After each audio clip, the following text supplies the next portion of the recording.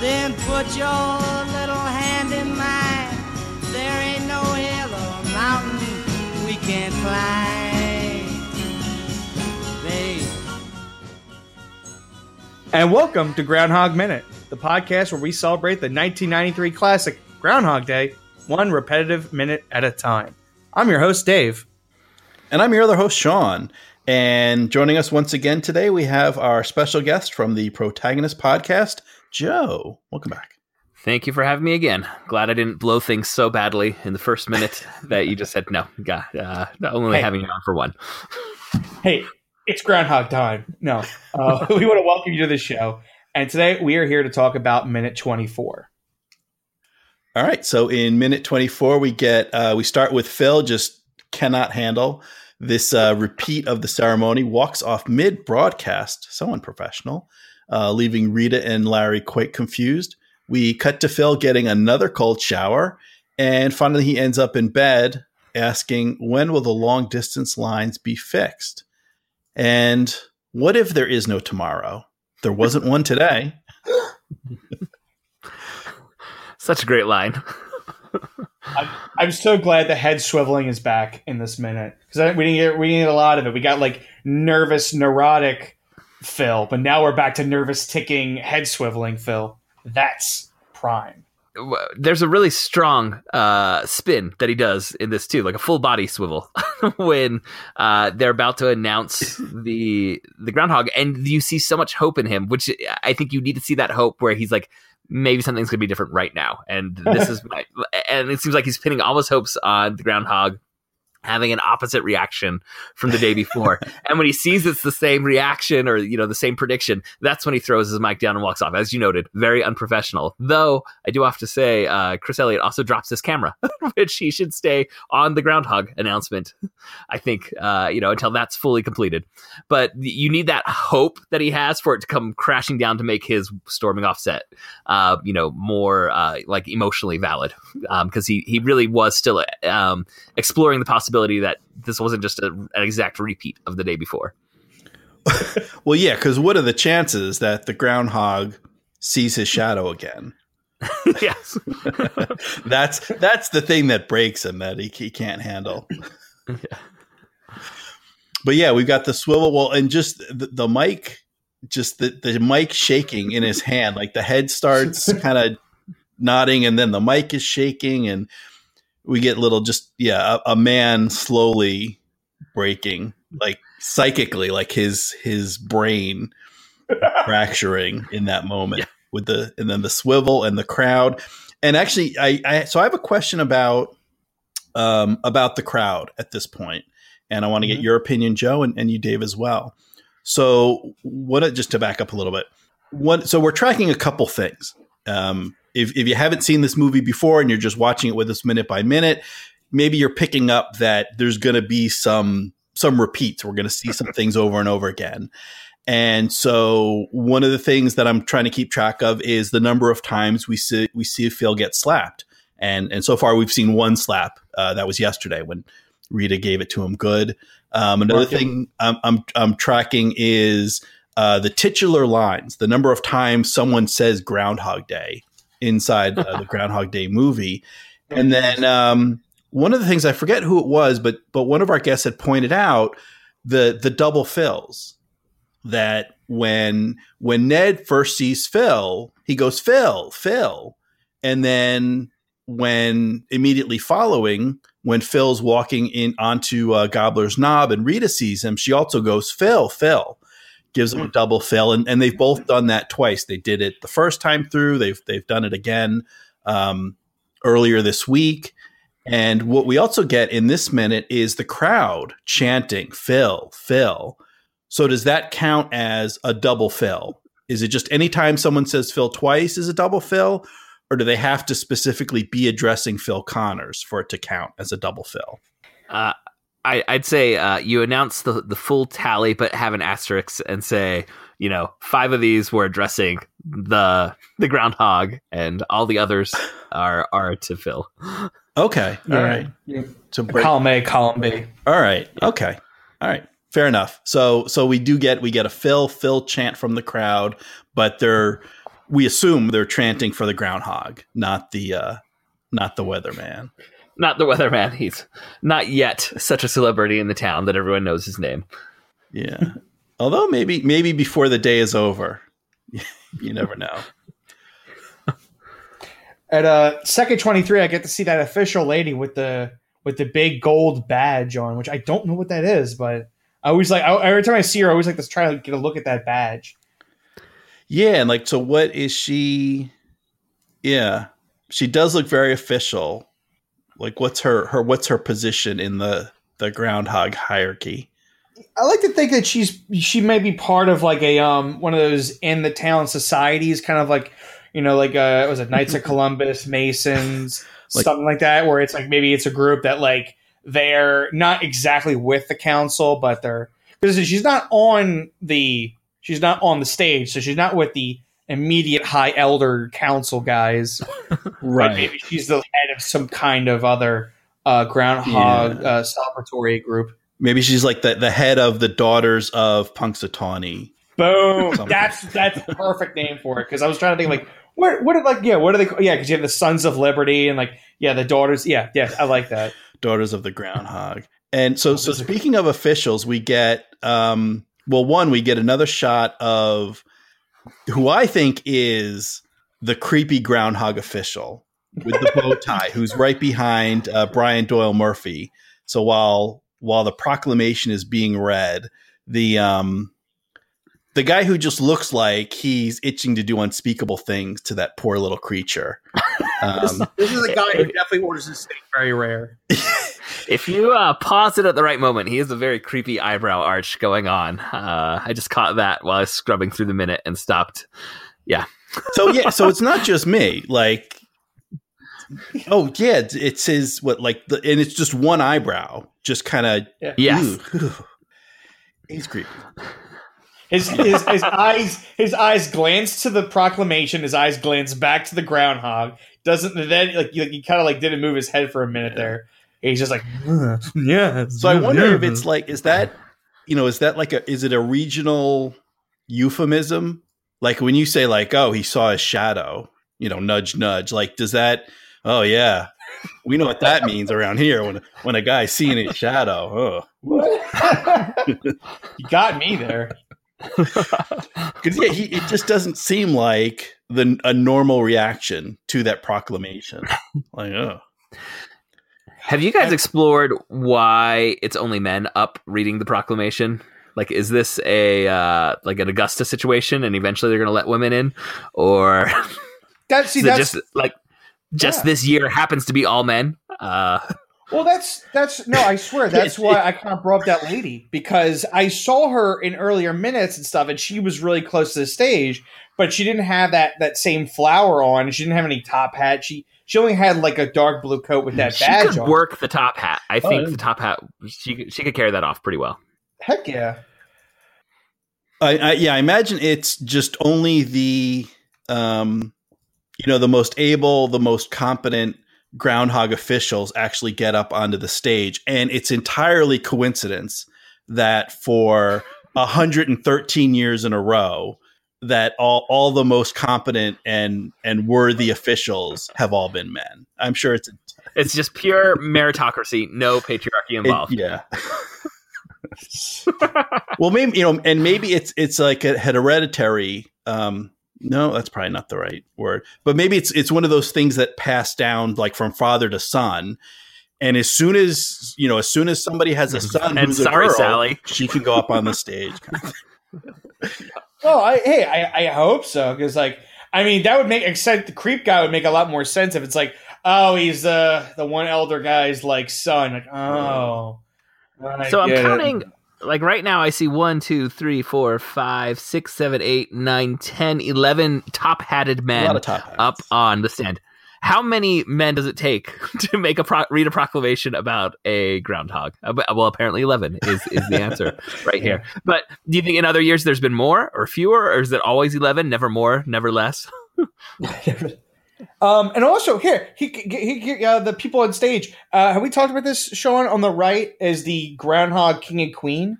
Have we talked about them? No, we have not talked about the king and queen of the groundhog. I mean, we could save it for another time. We get a better shot of them, but you get, in the first few seconds, you see the king because he has the K on, and I remember her. No, I remember he had a K sash and she had a Q sash on, and that was it. They didn't have it's a little red sash, right? Yeah, and I remember seeing them in earlier minutes. I didn't bring that up, but yeah, they clearly won some kind of young couples contest, like a prom thing, and they're standing in the background. And then you have the guy on the stairs in the gray fedora, so he gets to like half stand on the. And there's some kind of camouflage in the back too. Yeah. Well, and there's looks like a National Guardsman or someone in camo in the back as well. Yeah. There's security. Yeah. There's security going on. Yeah, and that guy on the stairs. Because you never know when someone's going to try and steal a groundhog, so you have to have security there. It could happen, guys. Possible. Oh yeah, I don't doubt it. Yeah, we haven't. Yeah, we'll have to save that. I haven't done my research yet on the king and queen of Groundhog Day yet. This is one of my favorite movies. I've watched this movie many times, and I have never noticed the Groundhog King and Queen. So I'm so glad that you guys are diving in deep and bringing little bits like that to my knowledge. Yeah, there's a Groundhog King and Queen in the background. That's what's insane. They didn't need to have them up there. They have plenty of guys up there, and you go, all right, that's the Groundhog Council, did and done. It's like some idea, maybe some early draft. Sean, if you ever find it in one of the early drafts, if there's ever like he meets with them or something, because maybe like it wouldn't that have been interesting if they were the same couple that go to WrestleMania later? Like I was just thinking they're getting married. Like I was kind of curious, like why not just try to rope them both together? Like that's the first time you see them. And then he sees them later in the diner, and then that'd be kind of interesting. So essentially, it's like this is a separate couple entirely from the ones that he talks to later. Well, yeah, and I think this. We'll have to confirm. I mean, is that Michael Shannon back there standing? I don't think it is. I don't think it is the same couple that he gives the WrestleMania tickets to. I don't think that is Shannon back there, but that would. I kind of like that. That'd be kind of cool if it was.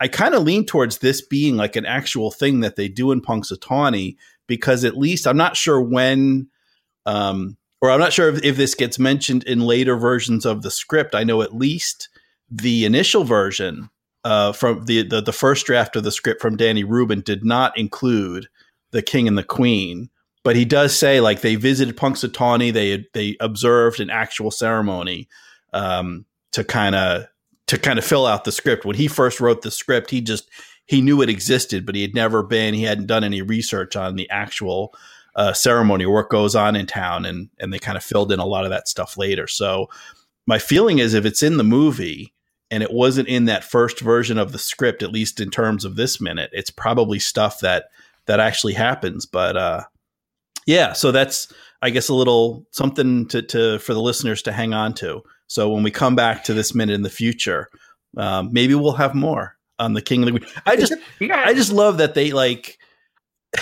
yeah, like Whoa, they're not. I will just say, guys, if you Google Groundhog King and Queen Punxsutawney, there's some information for your future episodes. I'll just say that. Okay, we'll have to do. I just love that. Like, no one's gonna know. Oh, who are you? Well, it's okay. He must be the king, and she's the queen because she's got a Q. Because otherwise, how would anyone know who these people are? Yeah, it's not a big stash.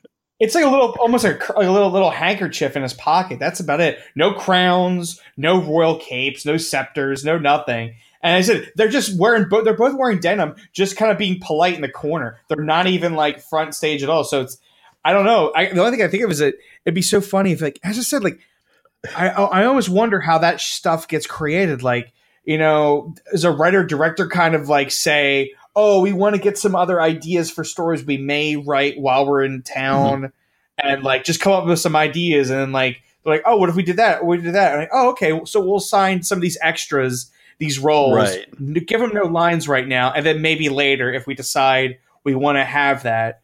When it's so funny. It looks like okay. I've gone down a little rabbit hole. It looks like it is the Punxsutawney Area High School annually crowns a Groundhog Queen and King, and you can find many news articles about the Groundhog Kings and Queens going back a few years. Oh, That's wow. what I'm saying.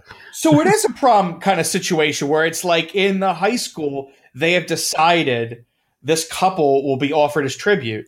Well, I like it because So there's probably a homecoming king and queen, like the homecoming dance. And that's like towards the end of football season. So for high school, that's like November. And then prom is at the end of the year, is like May, June. So this kind of divides up. Then the middle of the school year, February, you have your Groundhog king and queen. So just kind of, spread it out a little bit. So it's not just beginning and end of the year. You've got a little thing right in the middle there. I think the timing works out well. Yeah. So, I mean, this goes well with what you were just saying. This is an article from the Washington Post in 2006, and it says, like Christmas and Halloween, Groundhog Day has sprawled into a season, at least in Punxsutawney, Pennsylvania. Events go on for days, though things really heat up today. Groundhog Day Eve. A Groundhog king and queen will be crowned at the local high school. Couples will be married in the presence of local Groundhog officials, and there's a traditional banquet, the Prognosticator's Ball, and a midnight screening of the movie Groundhog Day. So that's from 2006. Yeah. It spread out for a little bit. Oh, wow. This is guys, I've got to say, when you asked me to be on, I had no idea the things I was going to learn in these minutes from these minutes of Groundhog Day. You start down the Groundhog Day hole, and it just keeps getting deeper. I mean, it's been a pleasure to be on and discover this about the Groundhog King and Queen. Gosh, this is so fun. We haven't. I don't want to jump ahead. I don't want to jump ahead, but I gotta like get to the part where it's like, he's left and the two of them are just in shock. And I don't like the fact that we jump to the shower. Like, too much time passes that we don't get to see Phil. I'm bummed out. Oh yeah. In this minute, and also, I mean, again, it just feels like he's being unprofessional. But when Chris Elliott, what's his character's name again in the movie? Yeah, when he drops the camera, I was like, no, you stay on the ceremony up there. I don't care if your talent just walked off. Yeah. You keep filming what you were filming at that moment. Agreed. Yeah, not the best moment for Larry. I agree there. But yeah, so we jump ahead. So this is, the original proclamation is in minute 14, and then the cold shower is minute 17. We have the whole day. Does he get in the van? We know later on he doesn't bother leaving. He doesn't even want to leave it. He reaches the point where he doesn't even want to leave or try to leave after like. What? Did he go through with that? Because when he's in bed, the clock says 4. Is that 4 in the afternoon? Is he like just calling it a day at 4 in the afternoon? Because who was he talking to at 4 in the morning about? No tomorrow. True. I didn't think about that. So maybe I'm wrong. Maybe this didn't jump like 10 hours. Maybe he thought, I'll get the shower earlier this time. Nah, still call it. I'll get go call it. I'll get the shower before they run out of hot water. Wow, I assumed it was 4 a.m. But yeah, I guess it could be. This is just 4 after. He drops the mic. He heads right back to the hotel, shower, bed. He's literally doing like some people joke like, oh, I'm having a bad day. I should like get into bed and get out of bed and restart. Like he's doing that for real. He's like, I'm going to go to bed and pretend this day never happened. And so we see him in bed and he's got a pencil. So I like to assume that he's looking down at either a legal book or like his black book. And he's probably trying to network call his way out of town. He's going, can I get the number of XYZ? Then he calls that person. Hey, can I get and he's trying to see how far he can get before hitting the long distance lines. That's my best guess. Because I don't say we don't really know who he's talking to, but I'm guessing it's somebody who he believes is in on the because he asked about the lines. So I guess that person must be part of the phone company or something. He works his way to this manager or something. Yeah, so I don't know, Joe, do you have any thoughts? We're trying to figure out, we saw that the first day, he's trying to get through and he can't, and now he's trying again, and the long distance lines are down because of the blizzard. Like if the roads are closed, if all the roads out of town are closed because of the blizzard, what good, like who could he call? What good is a phone call going to do? And the only thing I could think of is well, like maybe trying to call Kenny to kind of give him a heads up, back in Pittsburgh, like you're going to have to cover for me. I'm not going to make it back for the 5 o'clock kind of thing. Yeah. For the 5 o'clock. And if this is 4 in the afternoon, so maybe he's trying to get word there. Maybe if it is the afternoon. I can't see him caring about Kenny. Like I can't see him caring. Yeah. He's like, whatever, Kenny will figure it out. Because it's like he can't. It's more about him trying to get out of the town than it He's is just trying to find any transportation service that would travel that is still going to be active. Yeah. Is that what's happening? I agree. There's a little conundrum there. I do kind of wish we had a day one time where it was just him trudging, and we see how far he could have walked before 6 a.m. hit, and he woke up back up in his bed. I mean, maybe he's trying to not get back to Pittsburgh, but maybe he's trying to find another way. Like rather than because, all right, so Punxsutawney, we looked is about an hour northeast of Pittsburgh. So maybe instead of trying to call back into Pittsburgh, he's trying to call maybe out toward Philly now. He's like, or up to New York. He's like, if I can get somebody to like in the next few hours get to me this way, I'll go east since I can't go west. And I'll just get out of town in a different way. And then maybe I'll take a plane back to Pittsburgh. Like in his mind, as long as I get out of this town, I'll be safe. So let me call. Just trying to find anything at all. Like I'll go to a different state. Okay, yeah, that makes sense. Yeah, I mean, he's trying to reach maybe someone in Harrisburg or I think what's. Yeah, he can't. Yeah. He's probably got friends in State College or something. Even Altoona, maybe he's like, I'll take my chances on Altoona. He's not. It looks like Harrisburg's not too much further away than Pittsburgh, and Altoona would be closer. And these are both. Heading east instead of west. There's not too much north. I guess the next major city north is Buffalo, although that's considerably further. But so maybe he's trying to. Maybe there's probably like a regional airport. There's not going to be a big international jobby, but maybe there's a small local airport. He can see if there's a flight out of town. Just anything to get away from Punxsutawney. But it ain't happening here.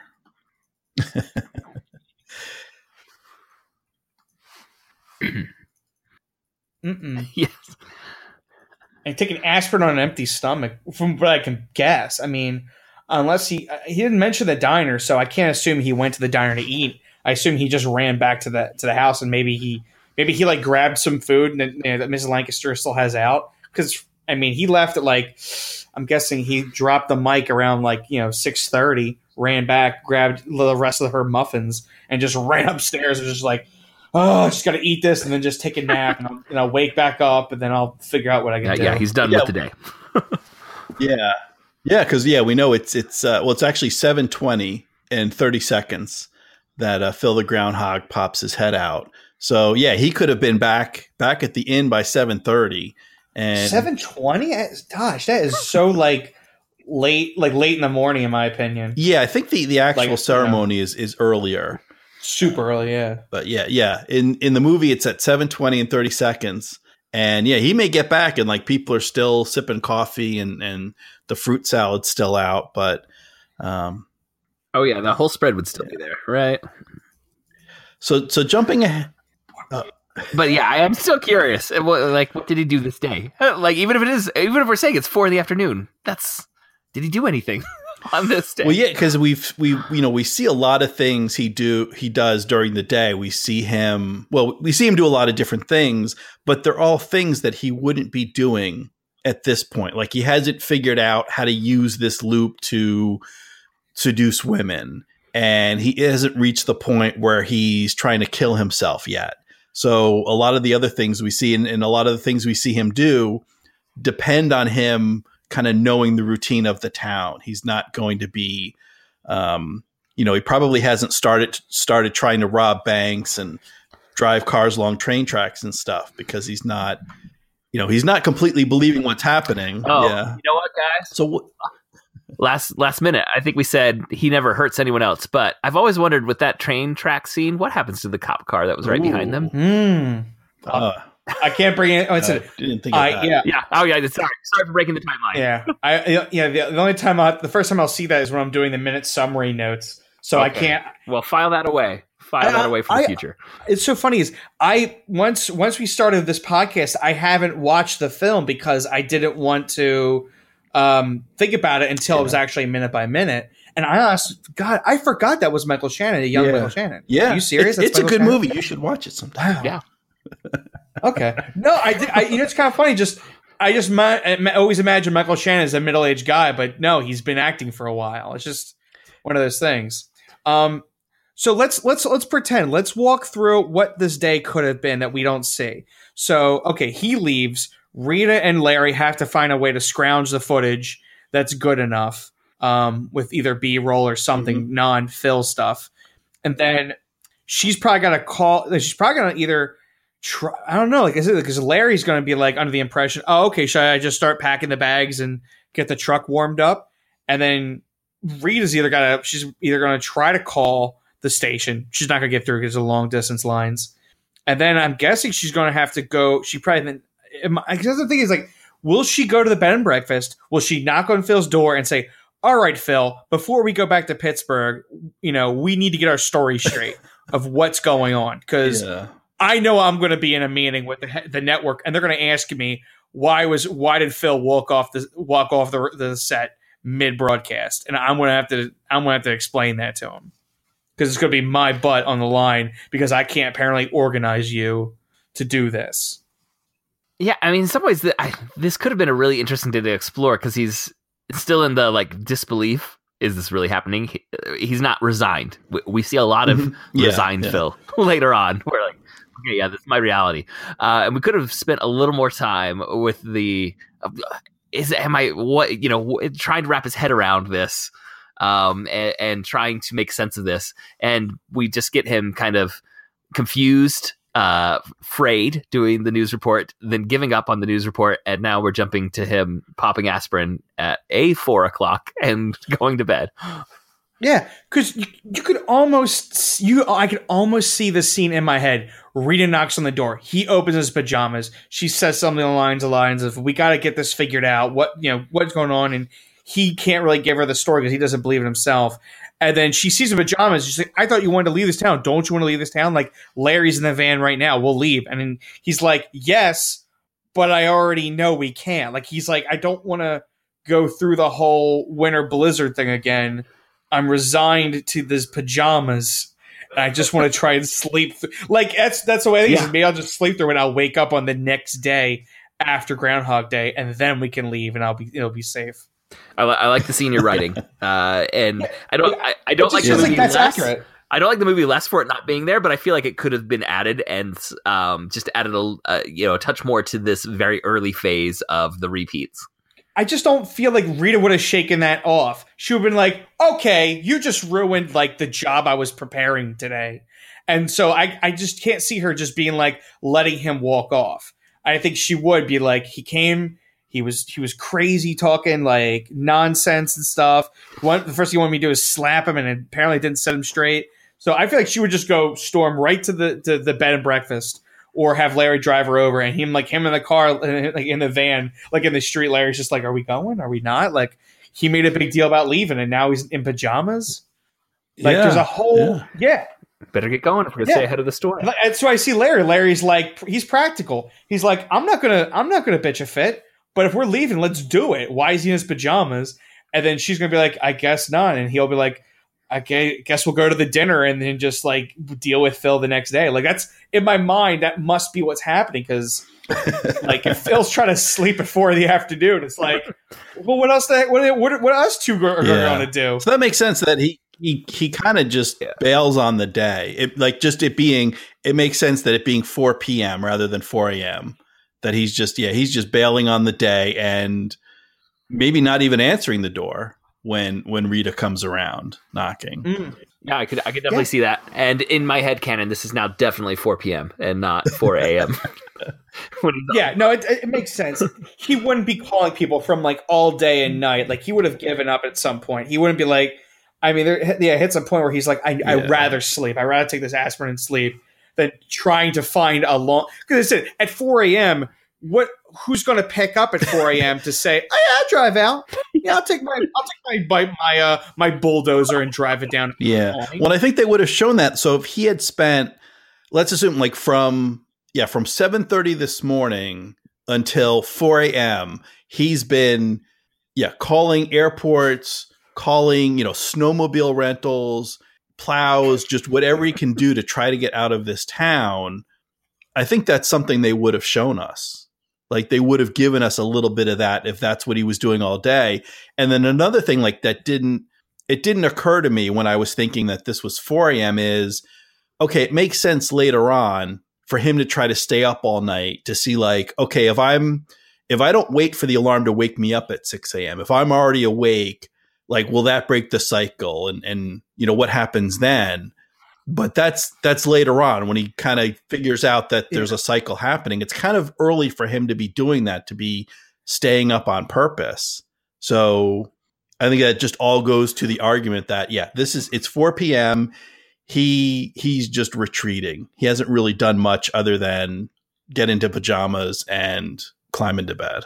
It's like, I feel like that's why this was cut, because if they spent more time on this, it would, I think, make the next day that he sees less funny. Because we don't really spend too much time with Phil. I said, we see Phil get up this morning, him being concerned, but really once the Groundhog bit happens again, he kind of leaves, and then we just have this quick scene. We go to the next day, it's even more crazy. Yeah. So it's like they didn't want us to think about this scene of like, what do Rita and Larry do now? Because this is the first time that we've seen him not want to leave the town now, technically. First time he did, and they got caught in a snowstorm. Here's the second time he's more than happy to retreat, put pajamas on, and not talk to them about how much he wants to leave the town. Yeah. Yeah, I like the scene that you kind of pitched, but at the same time, this movie's pacing is so key and it's done so well. Like what we have is done so well. Would adding anything throw it off? And like I accept the version that we have as a great film, but I really do enjoy the kind of scene you imagined of her pounding on his door saying, Phil, I need a story to tell my bosses. It would have been a beautiful, like, I feel like it could have been a beautiful deleted scene. It'd been something that you're like, you see the movie 100 times. You're like, let's go play with the deleted scenes. And it's like Rita confronts Phil in the bed and breakfast. You're like, ooh, click that link. And then, it's have her bang on the door, reaction shot of him opening it. They have that conversation and him just he can't give a straight answer because he's like, yeah, I want to leave the town, but I know we're gonna caught in traffic, and you can just cut to like a distant shot like from the window of like Larry like in the van like and him doing like the arms up like, what are we doing? I can see it. It's so clear in my head because I know like that's what Ramis would have done if he had this script. He would have been like, yeah, let's just shoot these scenes, have these little distant shots of like Larry being just like out of the loop. But as I like try and imagine adding a scene to this, I just start to like break down all of the pacing and everything. Like the editor of this, I know this movie did not receive tons of awards or anything like that. Like it was well received when it came out, but I feel like the editor, I don't know who it was, but they deserve more credit for accomplishing a cohesive story in this style of storytelling that we have in this movie. I absolutely agree. I have to look that up for a little bit later. I don't want to like go into like the whole IMDb, but somewhere in here is a real hero. Yes, and I mean, obviously, everyone was on board. The director, actors, writers were making a great thing. But I just think about how key little choices about pacing must have been to make this movie how great it is. Oh, Sean's gonna like this one. If I'm reading this correctly. The film editor was Pembroke Herring, who also directed National Lampoon's Vacation. Oh, there we go. He looks like he did Vacation and European. I don't see him doing the other one now. Well, that makes sense, yeah, because the guy that did Christmas Vacation hadn't seen the first two Vacation movies. Okay, that was a new guy they brought in. So interesting. Yeah, it really is. I mean, it's nice to kind of think about these other things, but I wouldn't change a thing about the movie. You're right about the pacing and everything. Everything works together so well. I want it filmed and I want a deleted scene. That's how I don't want it in the movie. It has to be. There's a few deleted scenes I actually like that are not in movies but make you think. And one of them is, I'm going to get on a tangent for a hot second. Mm-hmm. To Live and Die in L.A. I think I read it in a book by Vern. I think that's his name. He was a book blog. He's a movie blogger, and he had a good point about this deleted scene that I liked. But essentially, it's not the main character, William Peterson, but it's his partner goes to visit his ex-wife, and they immediately have a fight. But it's the reason he's going to her is essentially the same reason Crockett calls his wife in the pilot episode of Miami Vice. It's like, look, we're not working out together, but I'm about to do a job that's like really dangerous. I just feel like I need to talk to somebody who's like maybe can like talk me out of it. But they essentially just have an argument anyway. And it's a deleted scene, but William Friedkin talks about it, how he liked this scene, but he couldn't get it to in the movie because it really wasn't like, they were like so close to getting Willem Dafoe and having this huge battle that he's like, I couldn't get it in. But it's a really cool deleted scene to think about. Like this character was like, I want to talk to my ex-wife, and then he immediately just has an argument with her. They immediately just fall into arguing. But he's like, he just wanted to like someone to talk him out of like doing this crazy suicidal, shootout. It's kind of like that's what I see. That scene I was going to say there's just recently at the time of this recording, a deleted scene of kind of an extended fight from The Last Jedi between Finn and Captain Phasma has been floating around the internet. Just got released, and everyone who I have like seen that have reactions to it have said, "Oh, you know what? I like this scene better than what we had in the film as far as their confrontation," but they also add the caveat it probably would have ruined the flow and ruined the momentum for all the other scenes because it's cross-cut with multiple other scenes that are going on. So even if you like the one thing that you have to be aware of how it would fit into the whole. And so you understand why the longer version of Finn versus Captain Phasma ended up getting cut, because once you think about it in terms of all the cross-cutting of the final battles that are happening, it kind of had to we had to have the briefer version that we get in the actual film, even though you watch this one separate thing and say, oh, well, I kind of like that better than what I remember from the film itself. But that's not the job of filmmaking, is to make each individual part the best version of the individual part. It's to make the whole the best version of the whole. Right. Yes. Yeah. What, do you want to go off on Last Jedi? I'm not doing it. I'm going to bite my lip. I'm not going to say anything. I think we should wrap things up before. I'm more than happy to. Before Dave bites through his lip and we got to call 911. I think we should call it a day, and then save the Last Jedi talk for another time, because there's certainly plenty we can say on that topic, but this is neither the time nor the place. Oh, I do want to say, just circling back to Groundhog Day, the topic of your podcast real quick here at the very end. More than happy. The minute is like it cuts off right before he snaps the pencil. Yes. But it's just such great economy of storytelling when they allow moments like that to stand in for what could have been a monologue in a lesser film of like muttering to himself and talking through, okay, I've got to prove that this is what I think is happening is what's happening. No, they just show him snap a pencil and set it there, and the audience is entirely on board for what he's doing. And this film does so much where they allow little moments to stand in for, again, what could have been handled with lesser hands, I think. Something that kind of felt awkward or forced. But the snapping of the pencil is just so perfect to say, I'm going to try and understand, is my world really resetting the way I think it is? Yeah, that's a good point. I think that goes to what we found, or what I'm finding going through a lot of this, these movies minute by minute, is a lot of it is talented people working very hard and coming together and collaborating. And then some of it is just a little luck or making the right decision at the right time.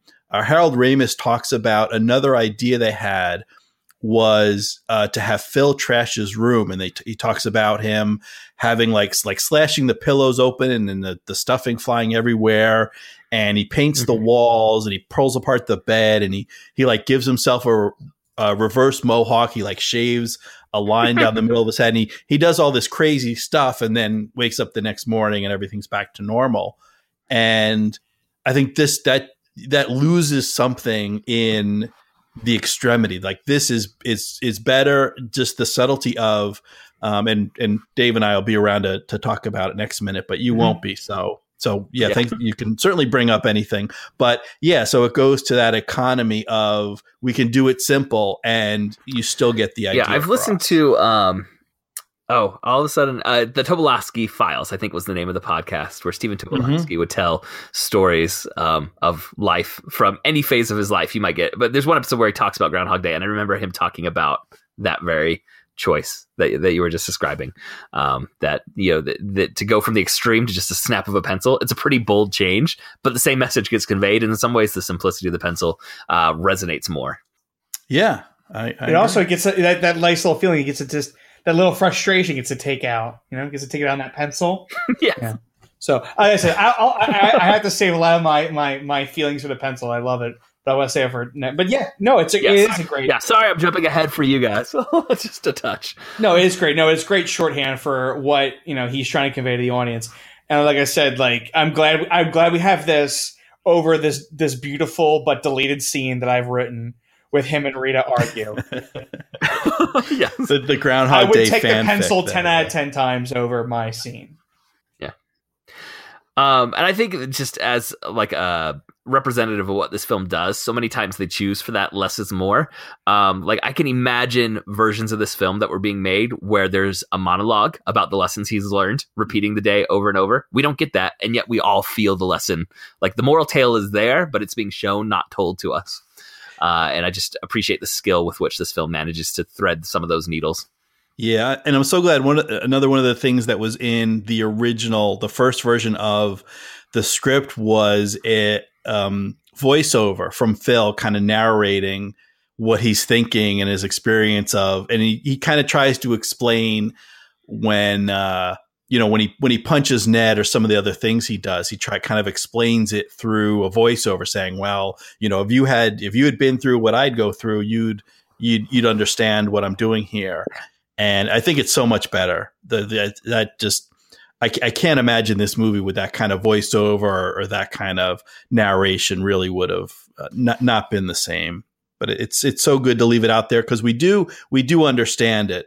I think the message does get across in a much more subtle way. Yeah. So Dave and I, we're going to hold off on pencil talk and other things for next minute. But Joe, I think that, I don't think I know because I'm one of the hosts that, so this will be your last minute with us. So anything else Groundhog or Groundhog Day related you feel you need to get off your chest before we wrap up? This is just absolutely one of my favorite films, and I think it's one of the most perfectly structured films, and you see so many talented people bringing their full focus to tell this story, and I think it accomplished something that's pretty remarkable and is absolutely standing the test of time. So I'm really glad that you guys are dissecting it 1 minute at a time. And I've mentioned a couple times that this is just, for me, one of the great like modern morality tales that Hollywood has put out into popular culture. And I remember again referencing that it's a really delightful podcast. He hasn't updated it for a while, but Stephen Tobolowsky's Tobolowsky Files, when he did the episode talking about Groundhog Day, he mentioned that he receives fan mail from so many different religions saying this resonates with my religion, and I use this to teach a class. In talking about the Jewish faith, or talking about Catholic or Mormon, or so many different religions. And I think there's something in the way that this tale gets handled that just resonates about the idea of being better and finding ways to improve yourself and by doing that, you're going to improve others, versus the very narcissistic and cynical version of Phil that we get at the end, the very outgoing and positive version at the end. It makes everything in that whole town better and happier to have someone like that. And I think that's a message that transcends religious dogma. It transcends, all kind of moral lenses through which you're going to view the world. Choosing to be better to yourself and better to others, it just works as a message for a film. And in this film manages to hand that out in a way that doesn't feel cheesy and schmaltzy and makes you roll your eyes and groan that you're being force-fed, an Aesop's fable moral at the end of it. And so I think the filmmakers just do a fabulous job of doing the kind of film and story that I think sometimes gets resisted as being too simplistic and too treacly and just too positive. And they do it in a way that is just hilarious and so entertaining to watch and rewards repeat viewing. And you would think a film with the structure of Groundhog Day would not reward repeat viewing because it does it to itself, right, within the film itself, but it absolutely does. And there's so many little things that you can pick up, like finding out that there's the Groundhog King and Queen on the podium with Punxsutawney Phil there. So I look forward to listening to you guys continue your dissection of one of my favorite films. Wow. Thank you. That is some high praise. Yeah, I agree with all that, including how wonderful we are as a podcast. Which I don't know if you actually included that, Joe, but I read between the lines. I heard what we needed to hear. Yeah. Yeah. Yeah, whatever message you needed, just assume I said it, guys. Oh, well, you know what? I'll just the lesson from the movie is I'm just going to listen to that over and over again till you say what I want to hear. That's my takeaway. And it will come eventually.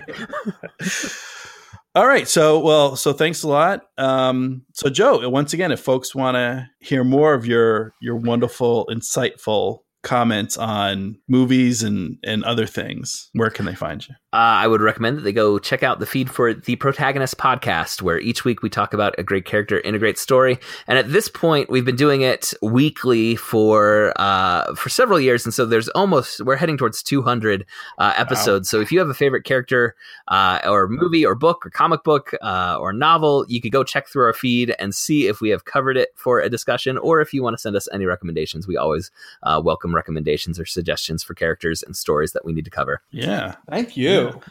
And so Dave, if folks want to hear more from us or give us feedback on how wonderful we're doing, is there some place where they can do that? Oh, yes. They can find us online at groundhogminute.com, and they could join the conversation on Facebook at Gobbler's Knob, the Groundhog Minute listeners group.